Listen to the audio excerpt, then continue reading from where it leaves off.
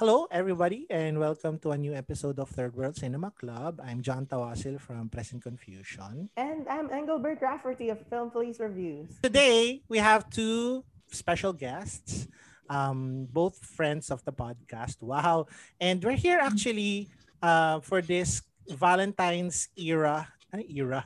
Valentine's Parang yung period. era. Era talaga. Parang 50 years na yung era. Valentine's month episode. Ganon. We're here to celebrate the first year anniversary of one of 2020's most interesting films, On Vodka, Beers, and Regrets. So joining us are the director of On Vodka, Beers, and Regrets, Irene Villamor.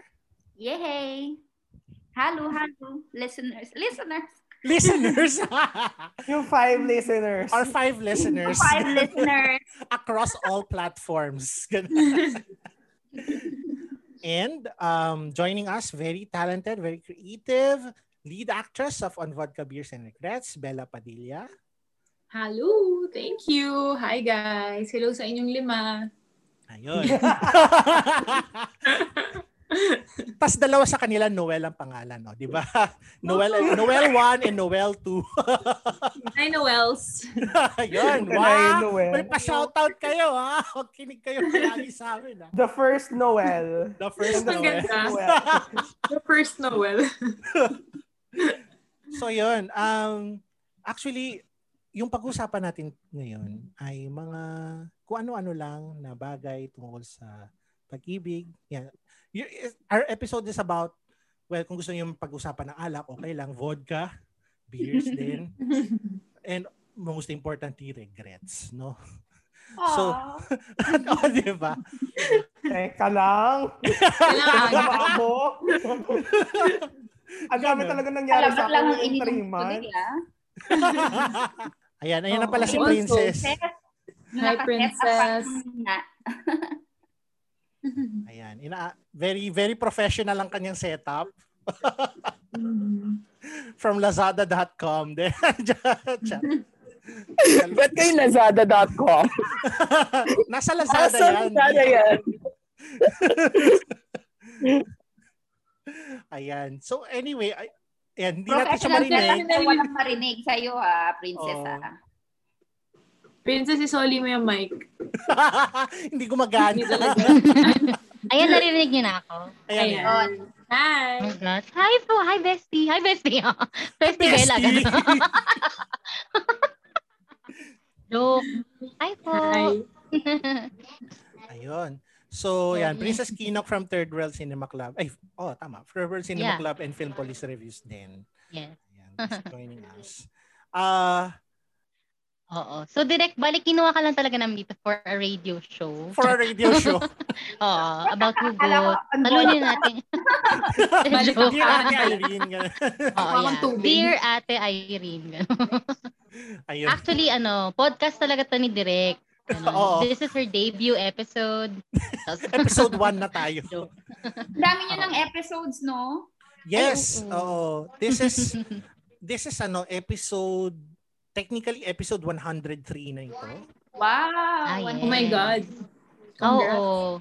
Dati si Miss Bella, lang siya. Audio lang siya. Yes. Audio lang. Sa mall show, Mall show. Sa mall show. Yun, Yes. no, tama. Sa backstage tayo nag-record. Oo nga. Ayun. So, congratulations. One year na ang On Vodka. Ayan. Thank you. Thank you. Um, Naman ba siya sa mga best movies of 2020 ninyo? Yes. Actually, may bago kaming group. What? Sabi nila, hindi po. binulgar. Exposed. Hindi pa Bilang nakasawa. pala yung palabas na lumabas last year. Oo, parang huling may fair. sino. Oh, it's Oo one of nga. I think Vodkas yung huli kong pinanood na Filipino film in cinemas. Si Rafi din. Nandun siya sa UP, screening. Yes. Yes. Kasi nag-day 1 kami, lumabas na sa balita na parang may corona na sa Pilipinas. Patay Day 1 na na. siya. Oo, all throughout the screen, the showing time nung 2 weeks na yon, dinidiscuss na yung lockdown or so apprehensive na yung mga taong magsine. Yeah. Oh. But at least na pa naman siya. Kahit pa pa. And it's now on Netflix, so yes, it's now. you can watch it anytime you want. Yes. Please watch on Netflix. Actually, ni-rewatch ko siya. Kasi binayaran ako ni Direk. 50. Asa na yung amin na. Pa-Gcash na lang. Pinanood ko siya last week. Ayun. Naalala ko lang yung mga walwalan days. Na, oh my gosh, nakakahiya talaga. Yun. Nakaka-relate ako dun sa embarrassing moments. May tanong pala kay Bella. Bella, ikaw ba in real life, na-experience mo na bang magwalwal? Like, oo. Mga nung panahon na sinushoot namin yung mga every other day. Oo. Grabe no. Pwede ba sabihin parang sa air na, uminom talaga kami sa set ng On Vodka Beers and Rickets. So, ay talaga? Grabe. May mga eksena dun na nung premiere night ko na lang din nakita kasi hindi ko na alam na shoot namin yun. Wow! Parang din pala to, yung sa, ano ba yung direct? Yung sa isa mong film. Na uminom din, di ba? Ayan, sa Camp Sawi. Camp Sawi, lasing din kami doon. Grabe. Kami maglasing kasama kami ni Bella. Grabe. Pero maganda naman. Maganda naman yung outcome. Thank you so much. Kahit lasing kami. Yes. Ano yun? May question pala ako. This is the second discussion. May naisip ako. Sige. Meron kasi akong friend. May friend siya. Ganito yung nangyari sa kanya. Nagwalwal kasi siya last week. Last week? Nagwalwal kayo last week. Okay. Sinashare niya sa akin kung ano yung nangyari. So, it started kasi na itong friend ko ay meron siyang pansexual na I won't say kalandian but more like office crush. So, na-fall in love siya dun sa guy kasi tawag dito, sobrang alam mo yun, sobrang amazed siya, sobrang believe siya doon sa tao na yun. Kasi madalas kasi sa BPO, sa call center industry, yung mga tao na may meet mo doon ay normal people. Pero yung pansexual guy na yun, siya yung tipo ng tao na talagang nag-deviate sa norm. As in, mahilig sa libro, mahilig sa pelikula, mahilig sa music. Art house sort of person siya. So, yung dalawang yung pansexual guy tsaka yung friend ko, nagkasama sila, umaga hanggang gabi magkasama sila ganyan to talk about even the most trivial of things. Tapos, si friend ko, meron siyang girl na best friend sa office. So, happens eventually, yung tatlo, mahilig na sila maging together. Kaso hindi alam ni girl best friend na crush ni friend ko yung pansexual guy. Well, eto yung nangyari. New Year passed, tapos eventually ni-reveal ni girl best friend dun kay friend ko na patay kay pansexual guy na nagde-date pala yung dalawa. So si friend ko sobrang nasaktan kasi parang dinevote niya yung attention niya talaga dun sa pansexual guy eh. Nung time na yun, kaka-move on niya lang from another relationship. Heartbreak na nangyari a couple of months ago. From a long-distance relationship daw. So, hindi niya naman tinuring na yung pansexual guy. Sinashare niya sa akin, hindi niya tinuring yung pansexual guy as a rebound. Kasi talagang, even before, nung sila pa nung guy, talagang na-fall na siya dun sa si friend ko dun kay pansexual guy. So, ang question ko is, ano yung kailangan steps na gawin ni friend para mag-move on? Kasi parang until now, hindi pa rin siya nakaka-get over dun sa quickly eh. Kasi nag-start lang yung mag-pansexual guy nung September lang. Tapos nung itong January niya lang nalaman na ganito pala yung nangyari. Tapos parang na-feel niya in a way na parang binabackstab siya. Kasi ina-expect niya na at least man lang i-inform siya nung dalawa. Kaso they've been dating na pala for half a year without him knowing. Tapos alam din ng mga ibang friends, tapos siya lang yung hindi nakakaalam. Okay. Parang ako naman, hindi naman siya binabackstab. Kasi parang too heavy a term yung binabackstab. Everybody is free to love who they want to love. Hindi naman siguro nila parang ginawa yun para lang saktan siya. Nagkataon lang nagka-developan yung dalawa. So, parang yung friend mo ay babae?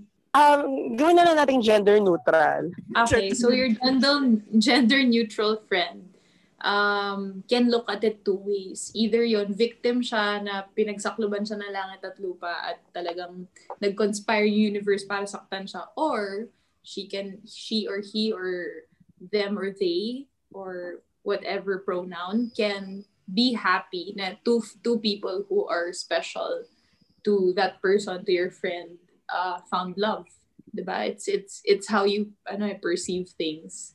Parang lalo na mabilis lang naman, parang September pa lang naman nangyari and kaka-February pa lang. Parang I think makaka-move on pa siya ng mas mabilis. Sa akin naman sige, kayo muna, Direk Irene. Hindi, yun lang sasabihin ko, tama. Sa akin naman, Rafi, for your friend, give it some time. Kasi isa sa pinakamagandang advice sa akin regarding love and relationships is parang time heals all wounds. Kumbaga, very cliche sounding, but it's true.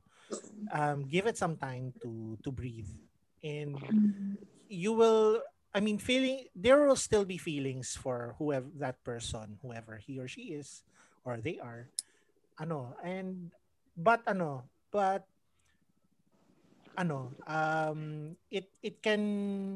It doesn't have, parang hindi naman, parang holding it in negatively is not gonna help anything. Parang just let it out, focus on your own life. Yan. Be happy for yourself. And it's not when love comes, it comes. Wow, ganun, may ganun talagang pahugot eh. When love comes, it comes. Okay, yeah, I learned that. Dun sa sige, Ses, ikaw. Hard. Sorry, go lang. Pero sa akin, siguro dun sa friend na pinag-aakusahan na ng babackstab, tao lang din siya eh. Para minsan, when we get caught up in a situation na hindi natin kayang i-handle, minsan parang titignan mo, sino ba dito kung ikaw yung isa na na-victimize, quote-unquote, isipin mo, kontrabida yun kasi sinaktan niya ako eh. Pero dun sa person na nanakit, siguro siya, wala lang siguro siya sa maturity, sa state of mind na parang alam niya na, nasaktan ko pala. So, or baka hindi pa rin sila ganun kaseryoso, kaya ayaw niya munang sabihin. Di ba minsan, parang ayaw mong pangunahan. So, baka natakot lang din yung friend na magsabi na too early on. Kasi baka sa kanya, friendship lang. Tapos ang tingin na pala is, ayaw din na siguro makot up sa ganung situation na tuloy-tuloy na nangyari na palang something. Sulat niya na lang yan. Daan niya sa Kuha sulat. nga ako libro dito. Sulat na lang yan. Take your pain and turn it into art, sabi. Yes. Wala akong hugot masyado kasi ang hirap pag in love ka, hindi ka makaisip na. So in love ka ngayon, Princess? Opo. Congrats. Parang kailan lang Kaya nga direct eh. Ngayon masaya ka na. Oo. Dati sinasabi ko pa kay direct, yung si Dan Ayan, ako si Aya eh. Gagano'n pa kayo. Anyway. Happy for Ang you. malaking sana all yung relationship ni Doc tsaka ni Ate Ses. Oo, Gusto kong matanong sa kanila naman, sa mga podcast, host natin. Sa host natin. Paano nyo na-maintain yung yung strong foundation of relationship? Gusto ko lang masay, ang lakas maka-radio, talaga nito. Nari ko yung caller. This is my first romance. Si Jan na lang, kasi si Jan ikakasal na yun eh. Yes! Wow, congrats! Thank you po. Congrats! Inisplo ko yan. Alam mo, originally, October dapat kami kakasal last year. Pero yun nga, nagka-pandemic. So, lahat ng preparations na hindi namin alam kung ano mangyayari. Pero anyway, thank you. 27 years na kami, no? Yung relationship namin, 7 years. Hindi kayo nagsawaan? Hindi kami nagsawaan. ano, Ilang taon ka na nga? ilang taon na ako? Ayoko sabihin. Grabe. Basta lagi niyo sinasabi plus 10 ng edad ko. So sinasali pa yung edad ko. Plus 10 ang edad ni Princess. Ganon. Plus 10 ni Princess. Ganon. Paano ba? Sa relationship namin hindi ko naman sinasabing perfecto kami. Hindi naman kami perfecto ang tao. I have a lot of faults. Tsaka yung ako personally in my personal history, ganon. I'm very socially awkward. I have problems talking or relating with other people. Hindi ako active sa kumbaga dating scene, ganun. This is actually my first serious relationship. Na nagulat ako na talagang wow, tumagal talaga siya ng ganitong kano. And I think one of the most important things about it is just be open. Communication is very, very important. And also this is yung malalaman mong if you're working to make your relationship better. If you're very very concentrated, if you're very focused on trying to make this work, na hindi naman in a reasonable aspect, yung kung hindi na talaga pwedeng maayos, hindi na talaga maayos 'yon. Pero kung maayos pa naman within a reasonable framework, and if you're open to each other, if you're transparent, kung may pagkakamali ka, always apologize. Yan yung sinasabi nila na tipong kahit na ikaw yung mali, mag-sorry ka pa rin. Parang kasi it's like that. And it really, these 7 years have taught me a lot about understanding someone else. Kasi ako nag-iisa lang akong anak. Sanay akong yung parang ako lang, I live kumbaga very selfishly minsan. Yung hindi ko iniisip yung ibang tao. Pero living with someone else, parang it starts to train you to think of another person and always be empathic towards her feelings, his or her feelings. Na tipong kung nararamdaman mo na na something's wrong, you offer your help. Sometimes all you have to do is be there for them. Ganun lang. Sobrang sapi ba? Sorry Pero yun lang. Ikakasal ka na nga. Ikakasal na nga. Ready ka na, John. Thank you po. Pero yun, love, parang it starts with attraction, probably. Pero it's maintained through understanding, through communication, through persevering with each other. Kasi attractiveness can only go so far. Parang, kumbaga libog mo, it can only go so far. So, eventually, you have to ask yourself, parang, is this a person that I want to spend my life with? Are we a good fit in terms of what we believe in? Finances, children, if you want or not. Mga ganun. It's not just one factor na, basta mahal ko siya, ganun na. It's not just that. So yun lang po yung advice ko sa inyo galing sa isang matandang medyo mahali-parot kasi sa akin. Mahali-parot, ganun. Hindi kasi hindi ko siya first boyfriend. Pero kami, 20 years na kami magkakilala.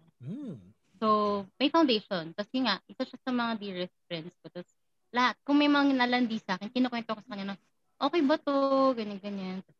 Tapos, technically, ako yung first girlfriend niya. Kasi huling girlfriend niya, high school pa kami. Tapos, yung nirereto ko sa kanya, bisexual. So, yung nirereto ko rin sa kanya, alam ko na may girlfriend, gano'n. Tapos parang subtle ko lang sabi, wag na lang yan, ako na lang kung gusto mo. Joke ko lang na gano'n. Magandang idea sa pelikula, direct ko. Gamitin mo yan. Kunwari reto-reto ka, pero yung sarili mo yung reto. Stealth reto Pwede. Kaya wala siya dito Kasi wala ka dito. Ayun, actually, nung napanood ko yung On Vodka, medyo natakot ako habang pinapanood. Kasi sabi ko, yan yung dati kong life.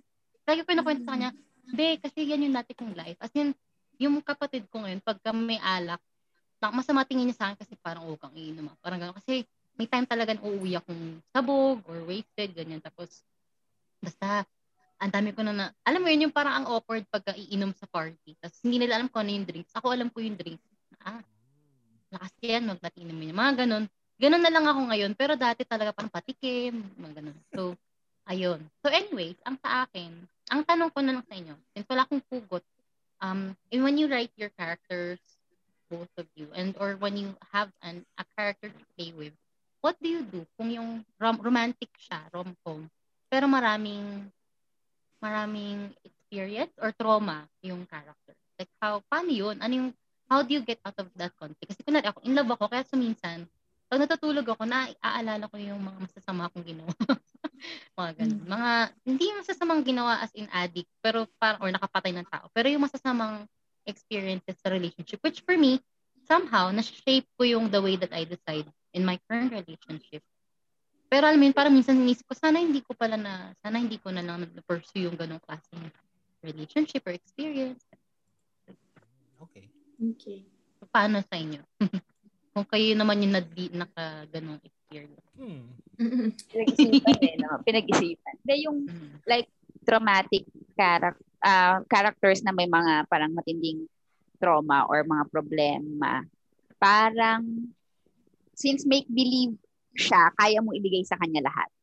'Di ba? Parang pwede mo siyang saktan talaga.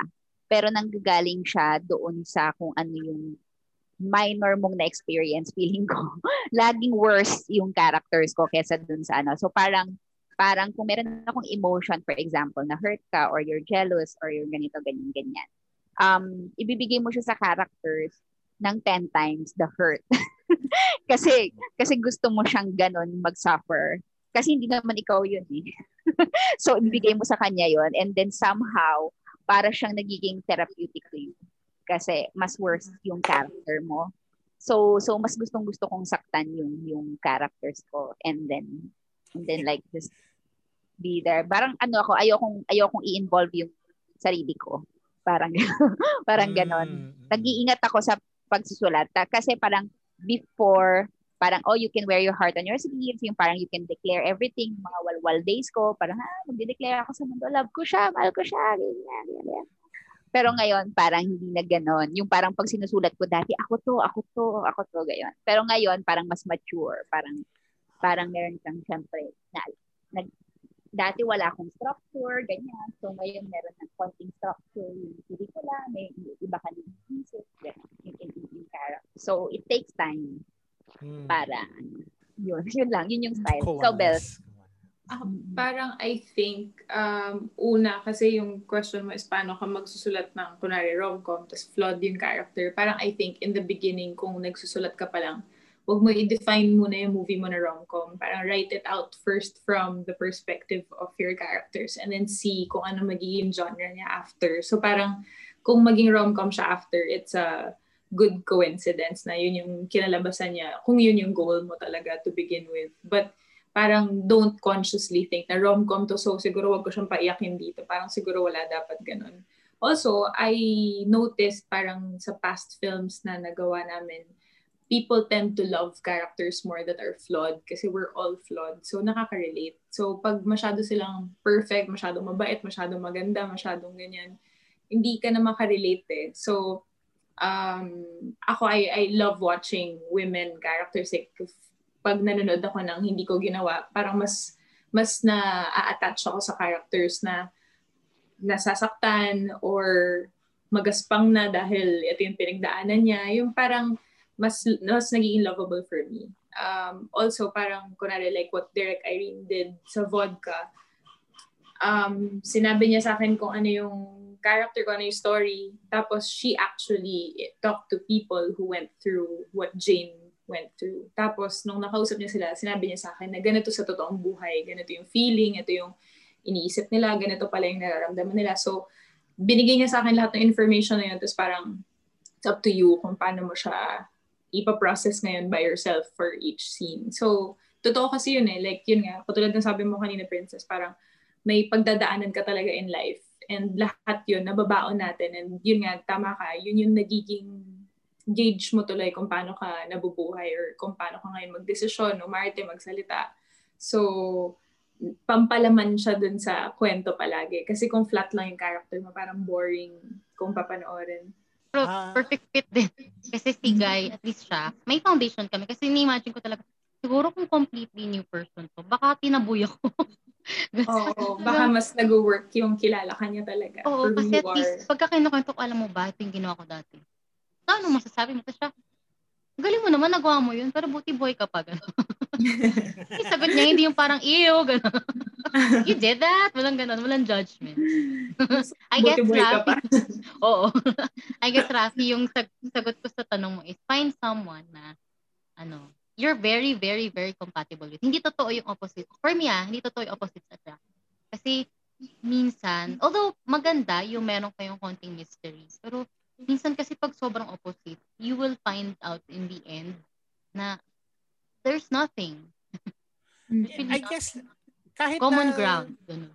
kahit na siguro not necessarily 100% opposites, pero basta may overlap kayo. Or at least may common ground at least. Yeah, or at least you understand your differences. Na tipong hindi mo na masasabi na bakit hindi niya gusto ito or bakit hindi siya ganito. Parang wag niyo lang tanungin 'yun kasi syempre ibang tao siya sa iyo, ganyan. So completely talaga? Different person din mo siya, may sarili siyang world. Yeah, understand. Ikagay, mag-ikagay ka. Ikigay? Ikigay pala. This is my person, tapos ito yung world niya, world mo, gano'n. Venn diagram. Iba ng world. Mag-ikigay ka. Ang saya ng worksheets ng Ikigay. Right? Mag-ikigay ka, Bells? Parang hindi pa ako nakatry ng serious pero pwede na. Ko yung, how will this change your world? Parang kung gusto ko lang naman magkatrabaho, paano ako mag-change ng world? Pero it's still a fun exercise na may ganun. Maganda. Shooting for the moon Parang ganun. Yeah. Ganda, direct try mo. Masaya siya. Ito may tanong ako sa inyo guys. Meron bang time sa buhay nyo na parang hindi mo alam kung gusto ka nung isang tao? Tapos never mo nang nalaman. Parang kung bibigyan ka ng chance na malaman kung gusto ba niya talaga ikaw or hindi, aalamin mo ba yon or would you rather let the past stay in the past? Ako hindi na. Kung hindi niya nasabi dati, parang hindi worth your time. Parang yun pa lang yung first step pa lang yung aminan na may gusto kayo sa isa't isa. Kung yun pa lang hindi niya magawa to stand up for it, ang dami niya magiging problema in the future. Kasi pag nagkaroon na kayo ng problema, ikaw lahat sasalo. Parang magiging ikaw yung laging may declaration. Parang correct. Ikaw lahat yung nagdi-decision. Grabe, ang tanda na natin mag-isip na kayo. Yes. Correct. Kasi ako lagi kong alam, lagi kong tinatanong. Basta kailangan laging naka-declare kung gusto ko siya. Tapos kung hindi niya ako gusto, basta lagi kong alam kung ano yun. Diba? I learned that the hard way. Na inalam ko na, may gusto pala siya sa akin. So, ako naman si Pursue. Tapos para siyang episode na How I Met Your Mother na ako si Ted na pinursu ko kasi may gusto daw siya sa akin. Tapos nalaman ko, shit. Okay. Parang, alam mo yun, lumipas na pala yung feeling niya. So ako na lang si tanga, nahanap ng habol ng habol. Ang ending, nagmukha naman ako yung tanga. Parang dapat okay na sana akong parting, tanga mo, hindi mo kasi namin, mga ganun. Hanggang sa... ending, ikaw na ngayon yung may problema. Ako tuloy, parang, tanga ko, ba't ko kasi ginawa? Mga ganun. So, ako ngayon sa state ko, I don't care if you like me before. You should have told me. Yes. Oo nga naman, you should have told you. You should told me. Ayan. Ikaw dyan? Ako, hindi na siguro. Let the past be the past. Kung sino mahal mo ngayon, yun na yun. Ayun ang importante, di ba?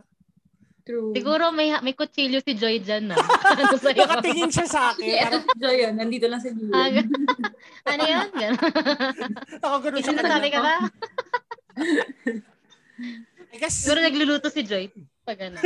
Narinig niya ako no? Ayun.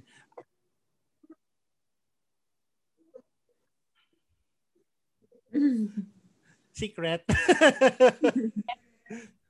Wala si dito, Mario Boat. Wow, nag-mention na kanina. Wala po Mario Boat. Pumasok si Kuya Boy Parang ang sagot? Hindi. Wala yung mga best dito. akala ko may mapapatibong But hindi, siguro I have a tendency to love the thrill of the chase so much na may tendencies ako na gusto kong always malaman kung merong feeling sa akin yung tao o hindi. May mga tendencies din ako na to imagine kung nagkaroon ako ng what do you call this, ng strength or ng courage in the past to pursue the people that I've fallen in love with, and at least malaman man lang if they at least a sliver of feeling sa akin, kung at least malaman ko man lang yon, then I would pursue that person again. So oo, babalik ako sa past, but not para lang hindi mag-stay sa utak ko na ay meron ba siyang feeling sa akin, wala ba siyang feeling sa akin, parang for the sake of knowing na lang, not necessarily to pursue another person, especially if marami ng circumstances in the present na what do you call this, na hindi na yung same yung feelings or same nung ground level kung ano yung naramdaman mo dun sa person in the past. Wala lang, para lang for the sake of knowing, for the sake of being informed. May feelings ka pala sa akin. Kumbaga, Rafi, parang closure, no? Closure. Just to end the entire journey or chapter that you've had with a person, regardless if it's unrequited love or if it was a sort of mutual understanding that never really simmered and turned into, a relationship. Wala lang, malaman mo lang. Ganun. Yeah. Agree. So, ito pa guys, may pahabol pa akong tanong. Actually, ito, matagal ko nang tinitis ko to sa my fiancé mula nung kasi may time na hindi pa kami. Tapos, meron kaming outing together. Parang outing kami mga kapwa nagtatrabaho. Tapos napansin ko, looking back at yung pictures ng time na yun, parati siya nakatabi sa akin. Tapos sinabi niya, mukhang tumayo na siya dito. Yan siya, hindi daw totoo. Not true. Hi, Ate Joy. Sabi niya, hindi niya sinasadya yun. Sabi ko, feel ko, may something subconscious na There's... Oo naman. Hindi, totoo yun. Our bodies react so well to how we think and how we feel. Minsan di mo namamalayan. Nag-rotate na kayo around each other. Yun na nga, di ba? Tama, no? Wala, no? Unconscious ka na lang doon, pero may tumutulak. Yeah. It's like gravity, no? Yeah. Magnets, lagi kayo napupull together. Yeah. Yun lang. Totoo yun. Gusto na nga ako sakalin dito. Kung biglang mawala yung video. Alam na. Alam niyo, yung si John at si Joy, parang Grey's Anatomy nag-start yan eh. Hindi. Talaga? Yes. Kasi pala silang doctor. Yes. Okay. Wow. We love Grey's Anatomy. Yeah. Yes. Ang nangyari dyan, we're both, di ba may after graduation sa med school, there's a parang mandatory internship period for all doctors before they can do the board exam for the license. Pareho kami nagtrabaho sa parehong hospital. Tapos hindi namin na-encounter ang isa't isa for that whole year. Parang hindi kami nag-meet. Kasi alphabetically arranged kami. Tapos ako T. Diba? Nandun siya sa kabilang dulo ng alphabet. So hindi kami talaga nakikita. So after na lang nun kami, nag-doctor pala tayo together. So parang there might have been a part before na nagkita kami, nag-interact kami, pero hindi namin alam na yun na pala yun. Galing. So, meron pa ba kayong... Ay, sige, Princess, go. Sorry. Totoo yun yung nagpo-pull. Kasi nung high school kami, lagi ako nanghiram ng libro dun sa boyfriend ko ngayon.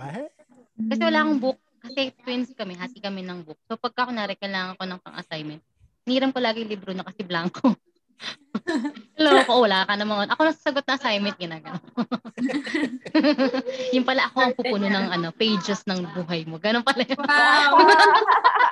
Wala, uwian na to. May ganun lang quote. Kaya ang hirap maghugot kasi in love ko eh. Hindi na hugot eh. Ano na? Corny na. Take up line na lang eh. O kumorny na. Pero ikaw direct, di ba may kinukwento ko sa amin dati na may crush ka? Alam niya ang crush mo siya. May crush mo siya. No. Ganun. Ikaw. Sino yung kinikwento ko? Iba-iba yan. Sa film Lagi school. alam ng crush. Sa film school. Oo naman. Alam niya forever. Oo. Ang cute. Matapang ako, lalo na nung bata. Marapang akong mag-declare. Gusto ko agad nalalaman ko. Ganyan. Tapos pag hindi ako gusto, okay lang ako. Iyak lang akong ganyan. Pero ngayon, hindi na ganun. Ayun. Have you ever been parang in a relationship na talagang sinubukan mong ibuhos lahat ng katauhan mo doon sa relationship na yun? Pero parang sobrang lopsided niya. Parang ikaw lang yung nag-ano. May nagganon na ba kayo? Never. Talaga. Ako never. Ako, marami-raming beses. Same. Marupok. What was the worst thing na ano? What's the most extreme thing you did for the person you liked? Hindi naman todong-todo to pag narinig ng listeners ako sabihin, grabe, yun lang naman pala yung pinagdaanan niya. Hindi naman. Wala naman judgmental sa listeners namin. Noel sa lang. Listeners. Parang, may isang time na parang, grabe nakakaya sasabihin ko na to. Parang, wow. Nung hindi na okay, tas gusto ko ayusin. Gusto ko makipag-usap, kaya lang nahihiya ako. So, uminom muna ako. Tapos, naghintay ako sa labas ng bahay niya ng 5 hours. Wow. Oh, man. Oh. Pero okay lang, hindi ko na maalam kasi lasing ako. The next day ko na na-realize na grabe, 9 p.m. ka umupo doon. Oh my God. Kasi kinamo yun ng hindi sober. Ako na-try ko. Pumunta ako sa bahay nila at mommy and sister nila nakita ko. So, nintay ko nandun ako for, nag-overnight ako. Oh my Hi, God. tita! Hi, sis! Ganon, kain tayo. Ganon. Tapos, kailan na uwi kuya niyo? Hindi siya uwi ngayon. Amoy tayo. Ganon. So, in-invite mo na yung sarili mo na doon ka matutulog. Tapos, sabi, tulog ka na dito. O, sige. Tapos, yun. Tapos, nag-video call naman siya. Ay, hindi ako uwi. Talaga. Bakit? Painom nga. Hindi ako lasing. Shocks. Parang shitty, no? Parang mas okay yung nakainom ka kasi at least alam mo na, under the influence ka. Oo. Alam mo, ginawa mo ng, tanga ka lang talaga. Kasi pwede mo sisihin yung beer na parang, kaya ako mupo doon kasi nakainom ako eh. Pero ikaw, princess. Yung worst niya no? Yung nanay, yung sister. May dala pa ang pasalubong galing sa chef. Pasalubong po. Ay, hindi siya uwi ngayon. Ay, sige, dito na lang ako Siguro yung mga ganyan nagawa ko ng sobrang bagets pa kasi ako. So hindi na siya impulse lang siya dati. Yung ganun. So hindi naman siya totoong feelings, di ba? Parang, example, high school yung sumakay ka sa jeep na hindi mo ruta kasi gusto mo lang siyang kasama. Hindi mo alam kung saan ka pupunta. Yun, ganun ka high schoolan. Or for example, meron akong yun nga yung parang may crush ako sa art dep, tapos maglalasing ako, tapos mga ganon. Pero since crush sila lahat, hindi naman sila relationship. So, feeling ko ka-high schoolan yung mga Ang cute na sumakay sa jeep, tapos ang layo nung layo, hindi talaga kasi magkaiba kami ng way. So, syempre yung jeep ko, kunyari, pakaliwa, yung kanya pakanan, tapos malayo yung bahay niya, tapos di ko alam kung saan pupunta. Basta kasabay ko lang siya. So, babalik ka. Pag nakarating ka na doon, sasakay ko ulit ng jeep pa uwi. Ang cute. Kasi wala ka naman reason ba't ka sumakay doon. Tapos pagbaba mo, parang itsura mo. Oo. So, kaya medyo kabado ka. Paano kaya ka babalik mo?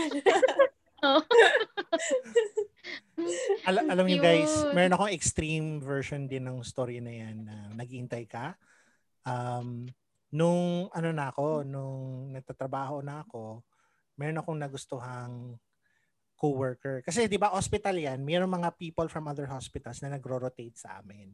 Kasi we're a big hospital, ganun, tapos pumapasok sila. Meron isa dyan, nagustuhan ko siya. Tapos yung kanyang home hospital is, basta nasa QC. Sabihin na lang natin, nasa QC siya. Never, at the time, sobrang, hindi talaga ako ma-QC. Hindi pa ako napupunta ever sa QC by myself. So, yun, nag-ano kami together, we spent time together. Parang one-sided lang din. Nagka-crush ako sa kanya sobra. Tapos nakagusto ako. Pero by the time na na-realize ko na may gusto ako sa kanya, wala na siya. Kasi bumalik na siya sa hospital niya.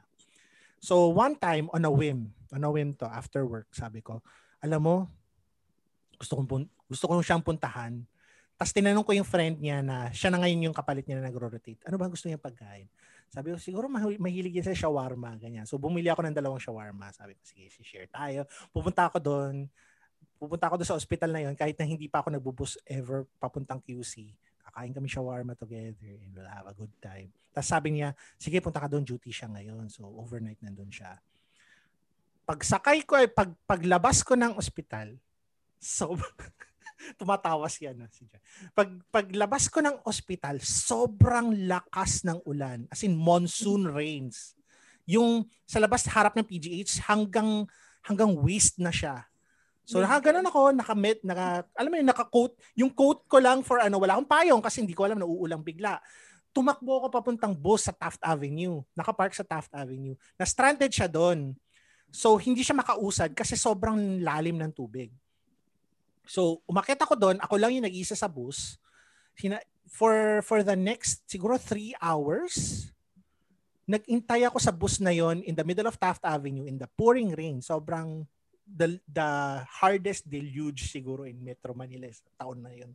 Na tipong iniisip ko, itutuloy ko pa ba to? Pupunta pa ba ako sa hospital na yun? Ganun. So alas 8 na ng gabi, alas 9 na ng gabi. Dala-dala ko pa rin yung shawarma, hindi nakakain, malamig na yung shawarma. Tapos nung humupa enough yung rain, umusad na siya. So yun, sige. Para kaming bangka sa tubig na tipong pumapasok yung tubig sa loob ng bus. Ganun kataas yung tubig. Pero eventually, after 5 hours of waiting, nakadating ako sa ospital. Tapos parang tinext ko siya, nakakahiya talaga. Binulgar ko sa Pilipinas yung ko. Ayan na ako. Nandiyan ka ba? Hindi, sabi niya, duty ka daw. Tara, kain tayo. Gumanon pa ako. Ganun. Tapos, dumating ako doon sa labas nung kanyang Tapos wala siya. Tumingin ako sa loob, tinanong ko yung mga tao sa loob. Nakita niya si Dr. Ganyan. Tapos sabi niya, ay wala, parang lumabas po yata para kumain. Tapos hindi ko na po ulit nakita. So after a 5-hour bus trip, inintay ko siya doon hanggang alas 3 ng umaga. At hindi pa siya bumabalik. So nandun ako, nakaupo sa waiting room na walang tao, drenched yung coat ko, everything. So nakasabit doon, pinapatuyo ko. Tapos merong shawarma doon na hindi na nakain. 8 oras nang hindi nakain. So after siguro 3:30, kinain ko na lang yung shawarma, tapos umuwi ako.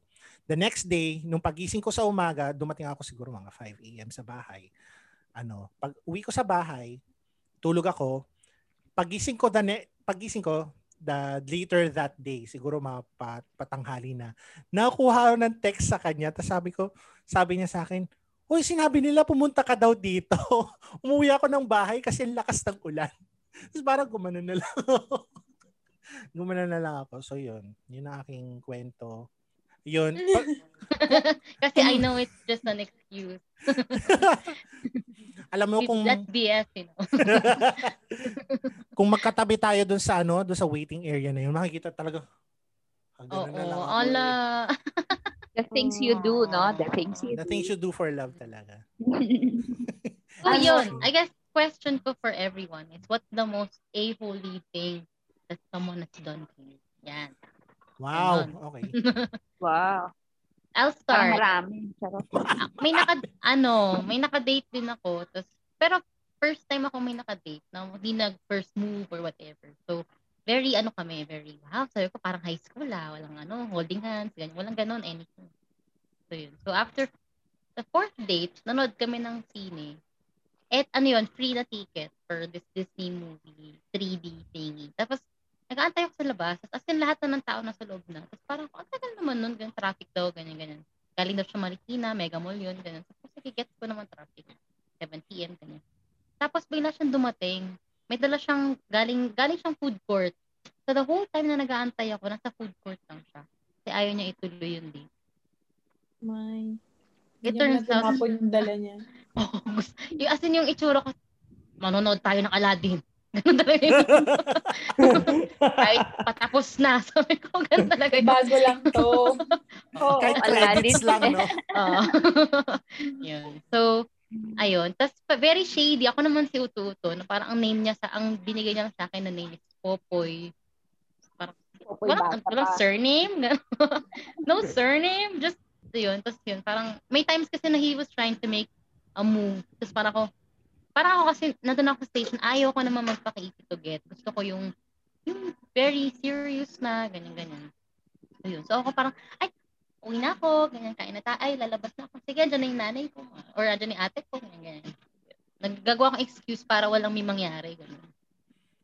Kasi nga gusto ko serious. So, siguro, hindi siya yung serious. Kaya siguro, pero sa akin, nabwisit talaga ako kasi parang, seryoso ka, pinag-antay mo ko ng almost 1.5 hours. Just because after 4 dates, feeling mo wala kang nakukuha from me. Sobrang bad. So bad. Ako naman, eto kasi fresh to sa akin.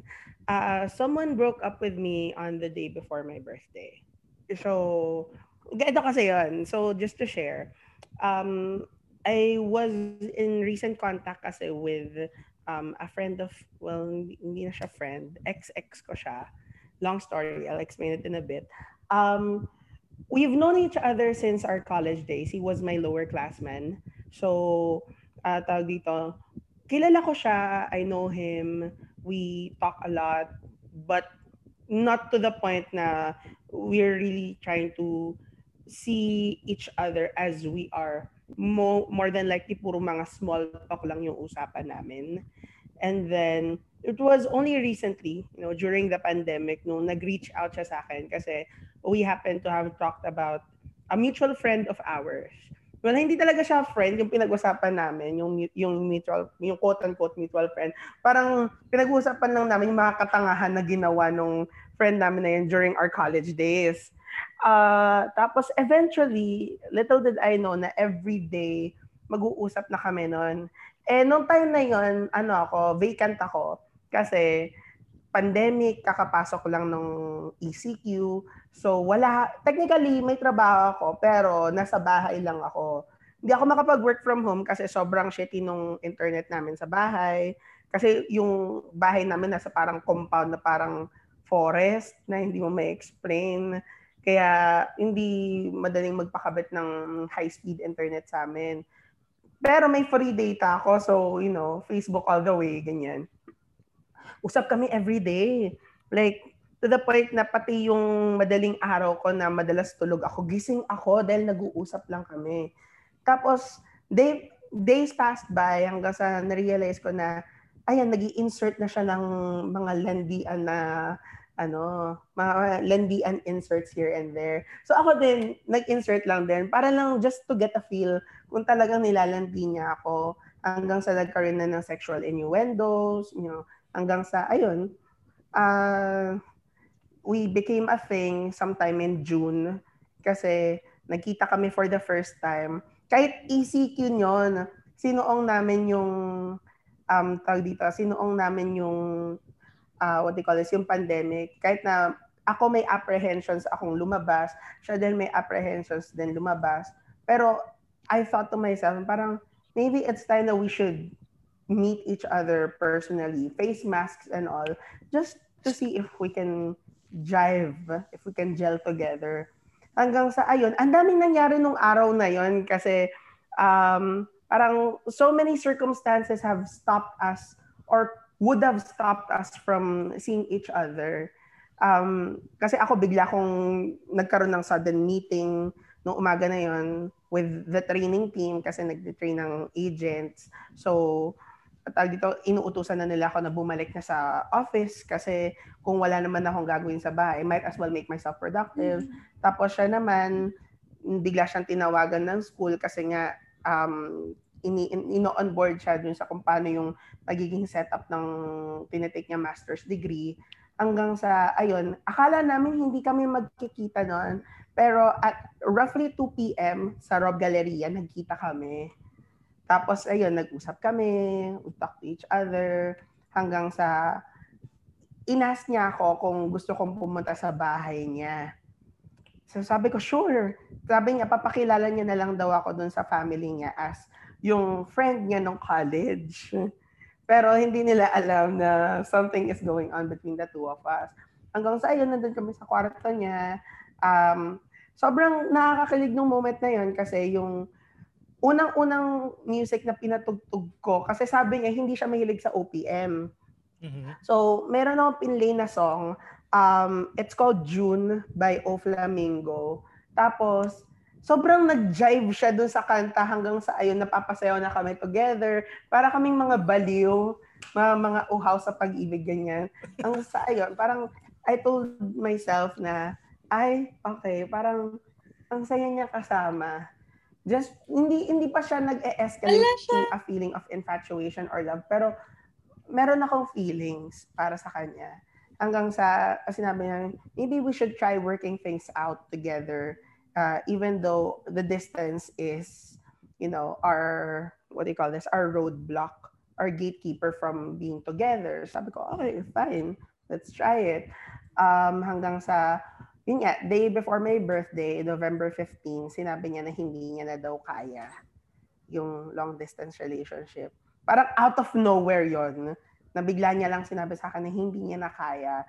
So, nasaktan ako, iniyak ko siya, ininom ko siya. Tapos the following week, bigla niyang sinabi sa akin na gusto niya makipagbalikan kasi joke time lang yon. So, pardon my French, but tang-ina, nakipag-break ka sa akin, tapos bigla ka may pagbalikan, tapos sasabihin mo, joke lang yon. Diba? Baka shitty. Pero, joke yung break o joke yung? Joke yung break up. Pero, marupok ako, so kami na ulit. XX yung term ko sa kanya ngayon. Pero hindi kami yung like kami. Sinabi ko, I feel like we should still try to get to know each other better. Kaya ang term ko sa kanya XX kasi naging ex ko siya in a way. Pero hindi ko na siya ulit ex, so XX. XX. Yung term ko sa kanya. Isang X na lang. Porno na. Isang X na lang, porno na. Triple X na. Triple X. So, hindi na pwede palabas. Nakakaloka. So, I guess yun din yung gusto kong itanong sa inyo. What are your thoughts on long distance relationship? Do you think it'll work? Do you think it won't work? Ano yung sa tingin nyo yung mga yung mga pros and cons of LDR? Rafi, magkano film rights dyan sa kwento mo? Sa love story mo? Magkano film rights? Kahit ako yung reaction namin nga, parang, what? Gano'n. Anywho. Yun yung kinento ko kanina na yung mommy and sister kinita ko. Actually, LDR yun. Tapos, yung hindi pa siya umuwi, nasa Japan siya. Hindi niya po uwi ngayon. Next week pa, mga gano'n. Bala ko pa mag-stay ng ng 1 week doon. Pero syempre nayan ako. So, sabi ka naman kung 1 week ka mag-stay doon, pakakainin ka nila. Kaya nga Oo. Kasi, baka ikaw na yung anak talaga ng mama niya. Oo. Awkward. Oo. Kasi yun, LDR, tapos, 2 beses kami LDR eh. LDR sa Pilipinas kasi taga Parañaque siya. Ako, taga Caloocan, North Caloocan. Hindi ako South Caloocan. Siya Parañaque as in dyan. Tapos, nag-Japan pa siya. Ako dito sa Pilipinas. So, yun. So, LDR kami 2 times over. Tapos, meron din pala siyang iba pang girl na dinadala. So, yung awkwardness nung mama niya, parang, nandito yung isa. Kala ko break ko sila. Ganun. So, yun. Anyways, it never worked. Kasi, depende sa maturity. Pero, kung parehas kayo immature, it's never gonna work. Ako, LDR ako ngayon. Medyo matagal na rin. Parang mag-iisang taon na. Okay naman. Ako okay naman. Kahapon, kakalabas lang namin ni Direk Erin sa Lock and Bubble. So, parang first time na nasa bahay lang ako ulit na wala akong ginagawa. Tapos, naka-ano lang kami, FaceTime, na ako sumasagot ng crossword, tapos siya nagtatrabaho kasi work from home siya ngayon. So, ganun lang. Para rin kayong hindi LDR kasi parang you do things together. Ganun. Parang ganun lang yung routine namin. Pero very boring couple kasi kami. So, masaya na kami sa ganun. Hindi naghanap ng excitement. Kaya siguro nag-work yung LDR namin. Pag LDR, dapat may ganun, maturity, common ground. Maturity. Feeling ko kailangan din ng ganyan na para kayo na homebody lang, gusto nyo sa bahay lang or common sense. Kasi kung like, hindi kayo parehas, there's always room for something else. I think because of the pandemic, naging LDR din kami ni Boa for quite some time. Na parang okay lang kami na ganito, na video call. Tapos, hindi na kasi ako yung parang gusto ko laging may ka-text or ka-text ko siya lagi. Parang okay na ako na pagdating ng gabi, thinking, okay, di ba tayo? Ganun. ML tayo. Ganun na lang. Ang cute ng ML. Yun, ganun lang. Yeah, nakakatulong yung mga ganyang activities, mga games together, FaceTime, diba? Yeah, it's important na you both know what you want in the relationship with each other. Lalo na sa mga LDR. So, yun lang naman nasasabihin ko doon kasi wala pa naman ako official na LDR. Wala pa ha? Gusto mo pang magkaroon? Hindi naman. Joy, may sinasabi si John. Chat ko si Joy. Ayan na. Ngayon, ang system namin ni XX ay may scheduled meetings kami. Meetings. May scheduled may scheduled video chat time kami every day. 1 in the morning. Merong isang meeting in the morning and isang meeting in the evening before I go to work. Yun naman, nag-work naman yun so far. Mas nakikilala namin yung isa't isa. Tapos we throw each other random questions. Tsaka at the same time, parang pinag-uusapan namin yung ano nangyayari sa buhay namin. Since ako ngayon, kakabalik ko lang sa training. So, mag-train ulit ako ng mga agents sa account. Tapos, siya naman, undergoing siya ng research class. Tapos, dahil assistant siya sa isang state university, meron siyang mga meetings na ina-attendan sa isang particular na bureau. Na wherein may babaguhin kasing particular, may ita-transition ulit na particular na system. Ayun, pinag-uusapan namin yung lahat.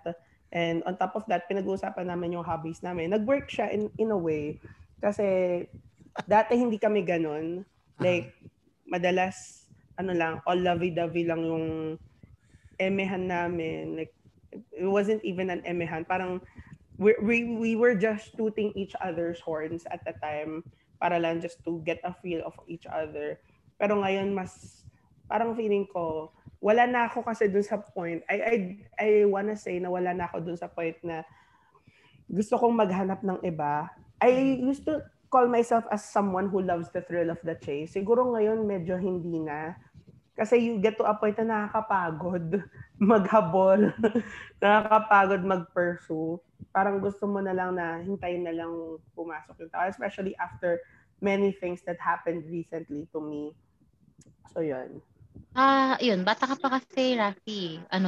Yan talaga yung stage na parang kinikilala mo yung sarili mo, ganyan. So, just to give our guest a hint, early 20s kasi si Rafi. So, parang, baby boy. Yun. So, nandyan 23. talaga yung... Tapos, ikaw, princess. Magkaedad kami ni Bella. O, bakit? Pinasa kay Bella. Pinasa? Bakit ganun? Nananahimik ako. 20s ka lang pala, Rafi. Oo, hindi halata. Pero na-curious ako dun sa sinashare ni Bella kanina. So, gusto ko makilalaman kung paano kayo nagkakilala and bakit siya nag-end up being an LDR. Nagkakilala kami nung nag-shoot kami ni Direk Erin ng Meet Me in St. Gallen sa Switzerland. Wow! So, taga doon pa. Ang cute. Paano Fan mo po ako, so nakita ko po yung picture niya. Thank you. Cute niyo po. Thank you. Thank you. Yung taga dun siya. Tapos, wala, parang, so ilang years na meet me and Saint Gallen, magpo 4 years this year. Pero, tas friends kami ng 4 years. Tapos, parang 1 year pa lang kami ngayon. So, initially, hindi namin tinry siguro kasi nga parang ang layo.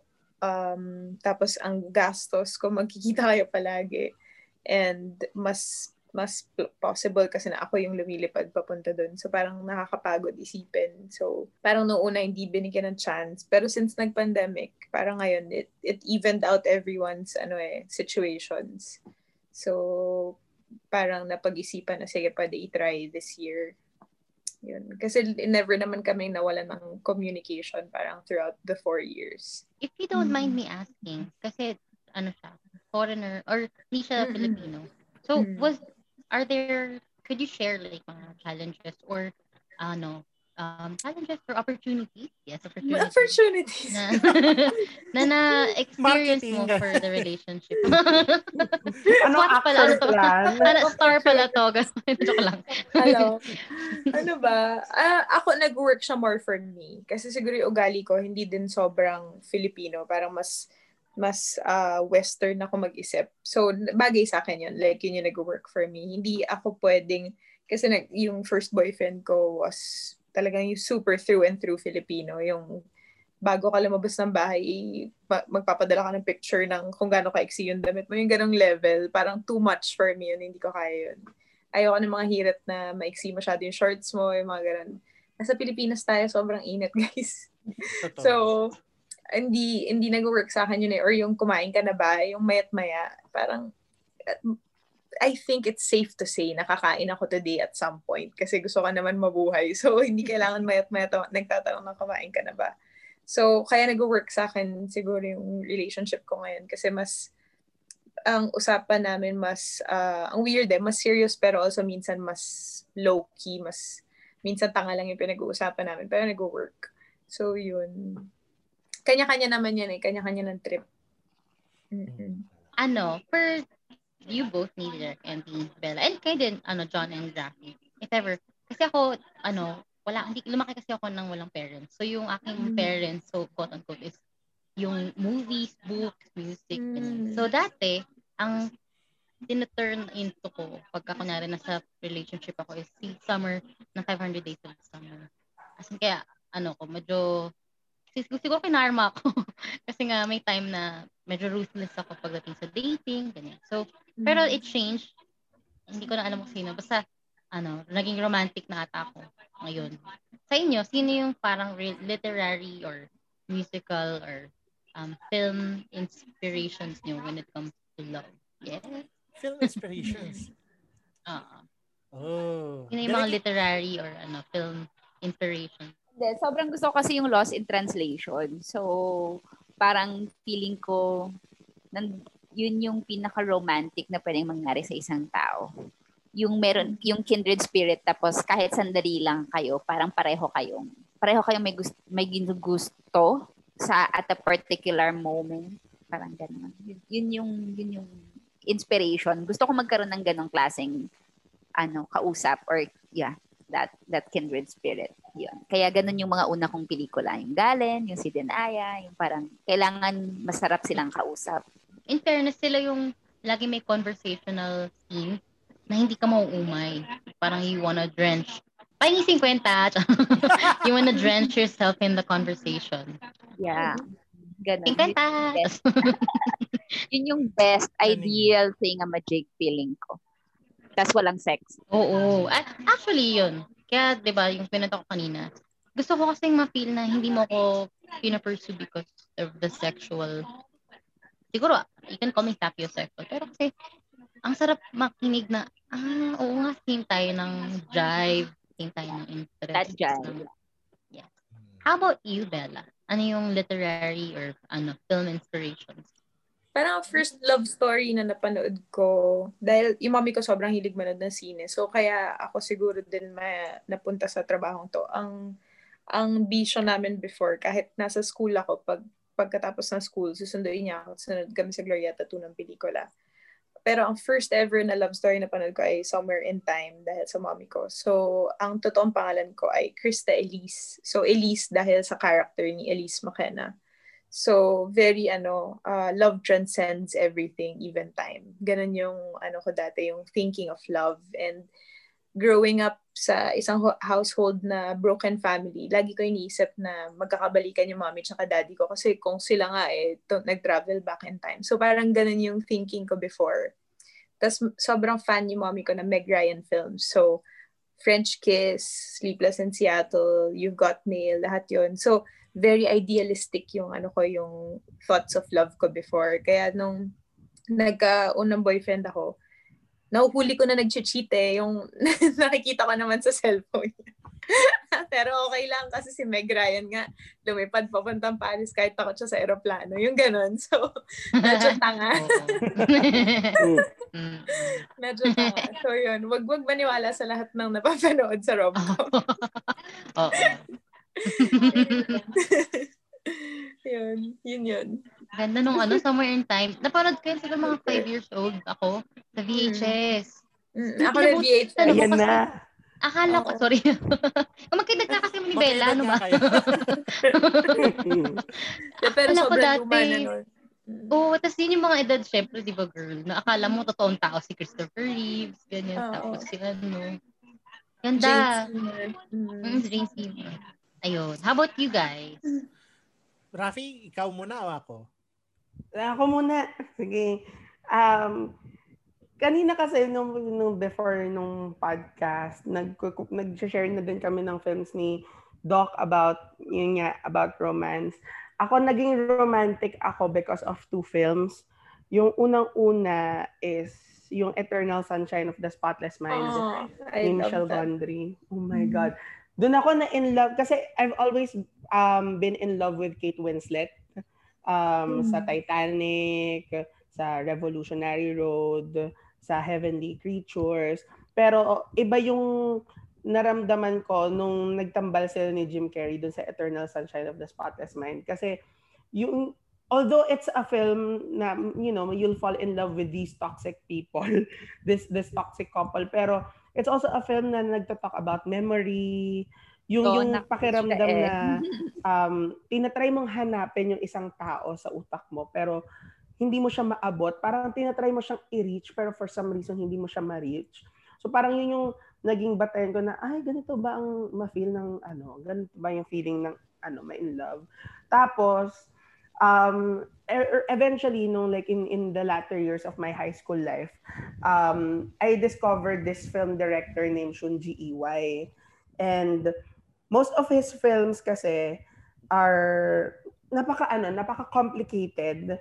Pero there was one film that I find, even though it's very complicated, I found it very straightforward and at the same time very heartbreaking. Yung title niya is Love Letter.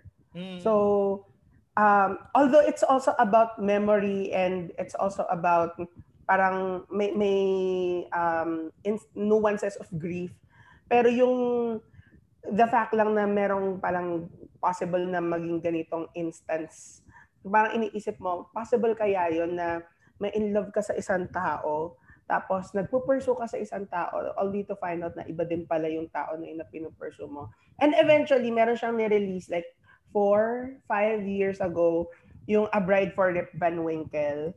So, tungkol naman siya sa isang babae who parang who also happens to love the thrill of the chase. Pero napaka-timid niya, napaka-mahiyain niya, in a way anti-social siya. Hanggang sa eventually natutunan niya kung paano talaga maging tao because of a woman, because of another person who we might eventually say na in love na siya doon. Hanggang sa eventually nga, something tragic happened. So yun, masyado akong how I would say, yung perception ko ng romance, very tragic. Kaya siguro din na in love ako sobra-sobra sa Portrait of a Lady of Firelight last year. Kasi yung iyak ko. Yan. Yun. So ako na, Actually, I agree with a lot of your choices. For some, yung kagaya nung kay Direk Irene, I also like romantic movies where there's a lot of talking, not necessarily sex. Yung parang intellectual stimulation from someone else who shares the same passions as you do. It's very enticing kumbaga to me. Yun. Yun nga, nag-usap kami ni Rafi before this, no? About recommendations for, hindi mga recommendations, pero our favorite romantic movies. And aside from the movies that you've already mentioned, yun, Eternal Sunshine is one of them, Lost in Translation is another. For some reason, gusto ko yung mga love stories about two people na hindi nakikita. Not necessarily long distance relationships, but there's something separating them na kakaiba. So like, Your Name is one of yung pinaka-basic na example nun na anime, if you've watched that. Also, yung ano tawag dito, yung Il Mare, it's a 2000 or 1999 Korean film. About two, di ba? I'm sure you've seen that film. I love that film. Ni-remake pa yan. Ni-remake yan, but let's not talk about that.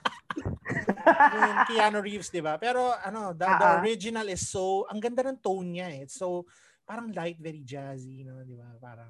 Parang ganun lang. Pero it ends so nicely. Also, may nirecommend ako kay Rafi na Thai film. It's a 2005 film by Penek Rataranwang. It's called Last Life in the Universe, starring Tadanobu Asano. Yun. It's about may pagka-magical realism siya about this gangster/librarian who parang falls in love with this girl, and then parang something weird and magical happens. They fall in love in this weird way. Yun. Yun din, yung parang two people affect each other in very strange circumstances. Yun. Gusto ko din yung mga romantic films na yun. And ultimately, yung mga love story na hindi naman talaga love story, pero parang love story na rin siya. I really love this 2001 film. It's a Korean film called Phailan. It stars Cecilia Chung, isa siyang Hong Kong actress if you know her, and Choi Min-sik, yung sa Old Boy, yung guy from Old Boy. And this film is about Choi Min-sik plays a washed up gangster, Korean gangster. Back in the past, parang nag-agree siya to a parang fake marriage certificate. Parang nagpa-marriage certificate siya. Well, totoo naman yung marriage certificate. Nagpa-marriage certificate siya with this Chinese immigrant, si Cecilia Chung, para makapasok siya sa Korea. Pero while they're officially married, they've never met each other. So, one day, parang binisita siya ng guys na sinabi, hello, your wife has just died. And here are her remains. Ito yung mga possessions niya. And he starts going through her old things.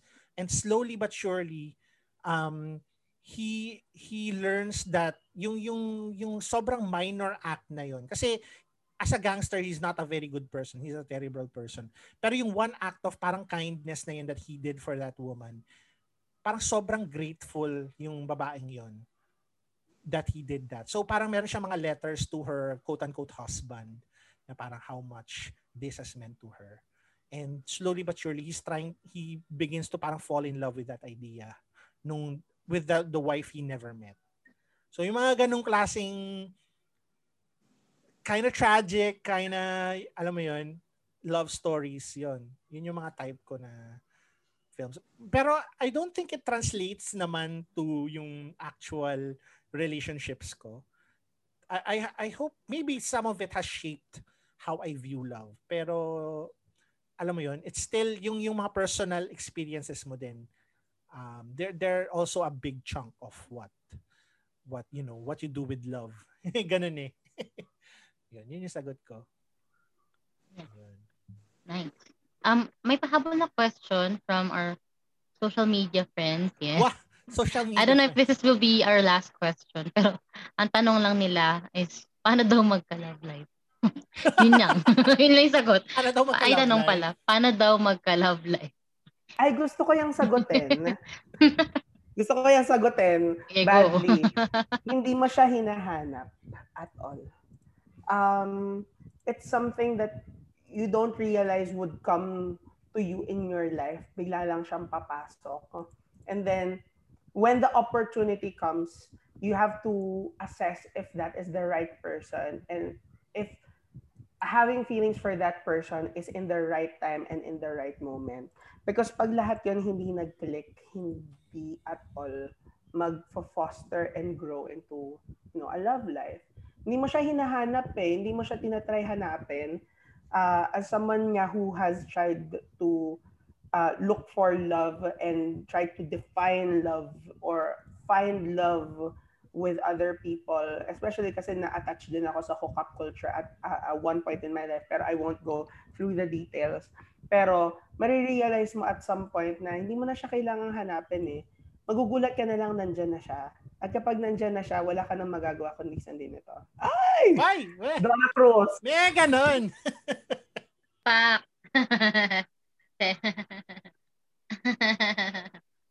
Hindi mo talaga siya hinahanap. No? I guess, I agree. Hindi mo siya hinahanap. Darating din yan. Ito siyang darating. Yes. Ayun. May ano pala, parang tanong kay Jim, natatandaan mo, Ses. Actually, dalawa yung tanong niya. Yung unang tanong siguro, kung may alak daw ba, totoo ba talagang may balak? Yun yung unang tanong. Meron bang gusto sumagot dyan? Oo. Totoo yan. Kung may vodka and beers, di ba? Okay. Magkakasunod naman yun. Yung regrets dadating sa umaga. Sa umaga na yun. Magkakasunod yun. Ayun. Yung second question niya is para kay Bella. Kunyari daw, magkaka-sequel ang 100 Tula para kay Stella. Anong mas type mong title? 100 at 1 tula para kay Stella or 100 pang tula para kay Stella? Ano mas type mo doon sa Pwedeng nang tumula na si Stella. Pwede yan si Stella naman yung tutula, no? Siya naman. Kasi okay na si Fidel nung huli. Hindi ko alam. Parang maganda yung ano yun? 100 at 1 tula. Parang lakas maka 101 Dalmatians. Pwede naman. I like it. I like it. May pag twist pa. Para lang mag-fit Maiba naman tayo kasi puro love. Wait lang, naalala ko Direk Irene, nung nag-meet tayo sa UP, di ba meron kang mga planong genre films na sabi mo gusto mong isulat. Meron na ba doon na like nag-materialize? Di approve. Ay, bakit? Ayaw talaga nila ang pagawain. Submit ako ng mga medyo dystopian na hindi love story. Oh, okay. Ang pinili pa rin nila love story Kasi yung it's market demand. yun. Hindi pa. Pero siguro sana 2022 meron akong nilalakad na. Ayun. Sana i-approve. Yeah. Yes. Can you give us an insight kung ano yung mga yun? Merong family drama na parang kasi parang yung mga pinasubmit sa akin concepts medyo kailangan pandemic friendly. So kailangan kayang i-shoot ng konti lang yung locations, ganun. Kasi ganun ngayon yung filming. I mean, dahil ang hirap ng pagpipelikula ng protocols, yung sistema na magla-lock in na. So you have to keep your locations at the minimum. So, yun, family drama, ganyan. Yung Direk, di ba sabi mo may plano kang magsulat or gumawa ng movie about parang Hemingway face? Oo. Yun, nasulat ko na. Wow. Pero hindi na Hemingway. Ibang kasi writer na. Hindi na pwedeng hindi mahalang Havana. Tsaka, okay. Hindi sila nagpapa-shoot basta-basta. Although it's still a dream, pero hindi. Yun, minsan nauuna yung mga complications. So, parang hindi mo siya ma-pursue kung paano mo siya susulat. Pero ibang kwento na siya Pero very, pa rin, literature, ganyan. Okay. Interesting. Yung binanggit namin kanina, may movie si Bella. Ayun, Yes. Doon kami galing. Oo, kasi actually kaya to na-move because may lock and shoot kayo. So, would you like to tell us more about, or what you can tell us? Yes. About that project. Ayun, this is debut film ni Bella as director. Wow. Di ba? Wow. It's written and directed by Bella. It's entitled 366, yon. 366. Yun, doon kami galing for the past month. Okay. So, co-writer ka dito direct? Tapos No. si Bella yung... It's all her. Wow. Kasi it's her time to like put something on film, di ba? Nice. Could you tell us what it's about? Like on yung Cowbells. Parang lang, paglaruan niyo lang yung idea na parang if you had one more day in a year, how would you use it? Or how would you spend it? Would you use it ng iiwasan mo yung taong mahal mo, or would you use that one day to declare your love even more? Parang ganon. Based sa title, that's what it plays around. Pero it starts with, parang the story starts with death.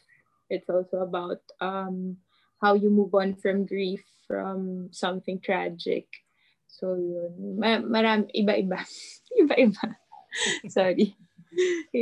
Saang platforms namin siya ma-expect makita? Like, is it gonna have a theatrical release or will it be on streaming? Right now, hindi pa namin alam kasi it's not yet finished. So, we finished the Manila leg. Tapos, meron kasi kaming ideally, nung sinulat to kasi dapat parang a big portion of the script would have been shot in Europe. Tapos, nagka-pandemic, nag-lockdown, ganyan-ganyan. So, binaliktad ko lang yung script na mas mahaba na yung part sa Manila and yung start ang magiging Europe. So, naghihintay lang kami ng balita kung kailan kami makakalipad. So, yung theatrical release or platforms, wala pa kami doon. Nandun pa kami sa tatapusin pa lang yung project. Okay. But we're about 60 to 70% finished with the film.